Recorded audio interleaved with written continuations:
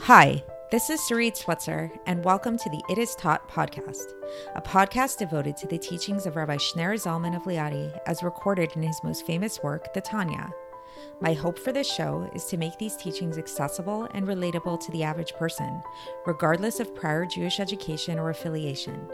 The episodes follow the prescribed daily study portions and are meant to serve as practical lessons in how to live your life as your true self and develop an authentic and powerful relationship with your Creator.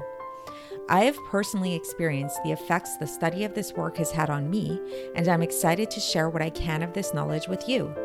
So please join me on this journey of learning, self-growth, and connection with your source.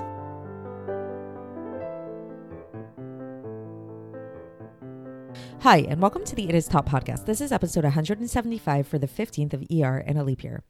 So do you ever go to a magic show and become so baffled with how it is that the magician did their trick?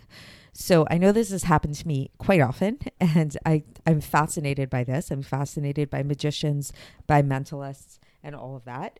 And some of them are really, really good. And it's like, it feels impossible to be able to really understand how it is that they're going about doing what they're doing. I have a friend actually who can't stand watching magic shows for this exact reason, because it's just too annoying to her to not know how they did their trick.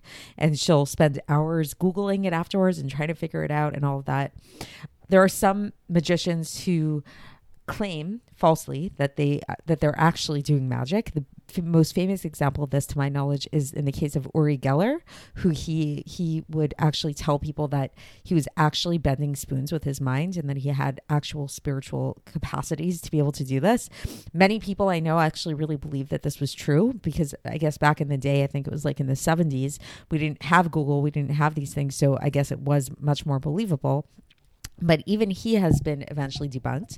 So we know that there's a really good book and a movie. I would highly recommend the movie. The movie is called An Honest Liar, and it's a documentary that was put together by another magician named Randy, the amazing Randy. And he actually got very annoyed by Uri Geller, by the fact that Uri Geller was going around claiming that he was doing magical things when he knew very clearly that he wasn't. And he felt that this was an insult to the magician profession. And the amazing Randy actually in the movie proceeds to show that he can actually do all of the same things that Uri Geller can do. And he explains that he's doing a trick, and he doesn't break down how he's doing the trick. He doesn't give away his secrets, but he does tell people clearly that he is just doing a trick. It's just a trick of the eye, the mind. And interestingly, even though he will tell people very explicitly that he's actually doing a trick, that it's not real magic, some people will be so stubborn as to claim that he's actually lying in that regard, and that he actually is doing magic, and that he actually does have magical powers, even though he claims that he doesn't. So why am I bringing this all up, and what is this? How does this relate to Tanya and what we're going to be talking about? So I think that this very much relates to the fact that here in this world that we live in, we tend to, just like when we look at magicians, it's like we believe what it is that we see in front of our eyes. And it's hard for us to imagine the sleight of hand that we don't see, because it's done so quickly and with such skill. So too, here in this world, we see what's in front of us, but we don't see what's going on behind the scenes. And some of us are more stubborn than others, and we refuse to acknowledge the fact that there's something going on behind the scenes, that there's a magician, so to speak, behind it all, that's pulling the strings, that's making everything move. And this magician, quote unquote, obviously is God. And so if we go back to what we've been talking about, so yesterday we talked about this idea, and just for context again, we are still in the middle of chapter 48. We have a couple more days of this chapter. And so yesterday we talked about this idea that for a human being, when we think about something that we did, or something we're going to do, or something we're doing right now, or what we see in front of us, we visualize pictures in our mind's eye of these things. And we can say that these things are encompassed by our vision, or that we are encompassing these things. But in truth, it's like we're not actually encompassing these things. We're encompassing images of these things, but these actual objects are not actually affected by us. And then we talked about that, how we began talking about how this is in contrast to God, and how when we talk about God encompassing the world, or the world being encompassed by God, this is actually true. This is true in actual fact, that we exist within God's knowledge, and God's knowledge exists in a way that he's actually encompassing us. And the Rambam explains this in a very explicit way, where he says that God is the known, God is the knowledge, and God is the knower. He's all three of these things. So whereas for us, we can think about different objects, we can think about different things, and while these images might exist in our minds, the things themselves are separate than us, which is not the case with God. So when we go back to this example of the magician, so just like when we see the magician performing an act on stage, all we see is the object disappearing, reappearing, whatever it is, but we don't see the sleight of hand that's happening behind the scenes, even though that sleight of hand is all the magician's doing. So the thing did not vanish on its own. The thing did not reappear on its own. This is the magician who is doing these things. He is in full control of everything that's going on the stage. So too is it with God, that God is actually the one who's vitalizing everything in this world.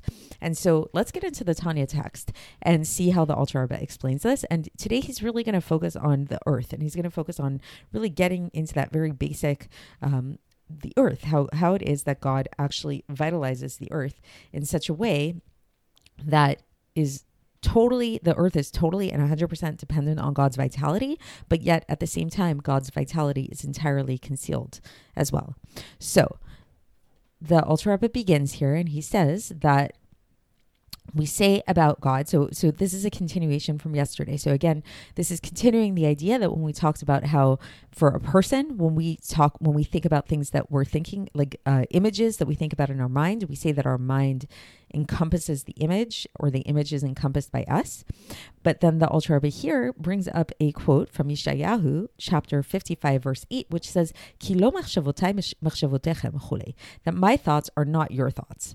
So thus, when we give this analogy of our thoughts encompassing a concept or an object, and the object being encompassed by our thoughts, well, it's a good analogy to understand how this works with God and God encompassing the world. It's not perfect, because when we talk about God's thought, when we say God's knowledge, that he knows everything, and he encompasses and surrounds every single creation from its head to its toe and to its inner core, to the very essence of what it is, like truly in a reality.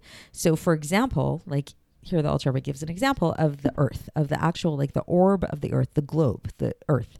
So that this earth in which we live, so God's knowledge of this earth, it encompasses the entirety of the diameter of the earth and everything that it's inside of the earth, the inner core of the earth, everything in true actual reality. And this knowledge, actually, it's not just like that God knows about the earth, but it's actually the vitality of the earth. And it's actually what brings the earth into being, something from nothing all the time.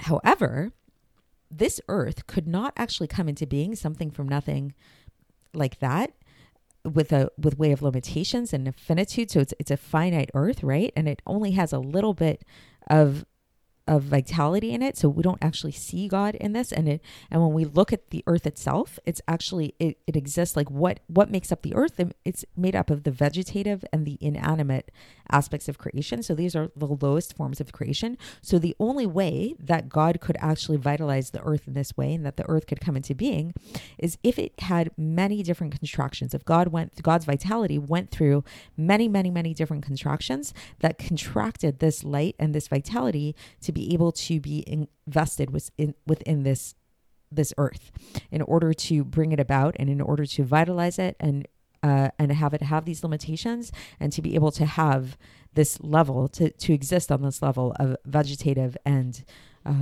inanimate. So that's the end of the section for today. So just to bring it back to the intro.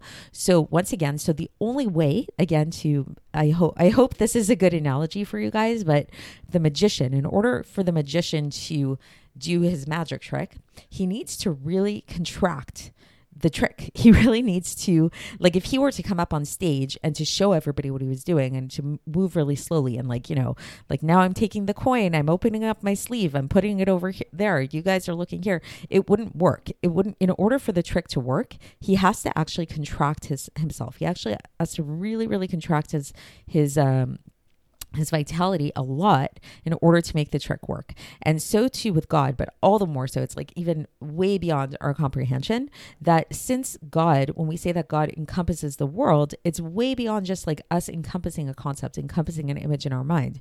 God actually encompasses the world. The world is actually encompassed by him. The entire world's vitality and its whole existence is 100% dependent on God. And we'll get into this a lot more further in Tanya.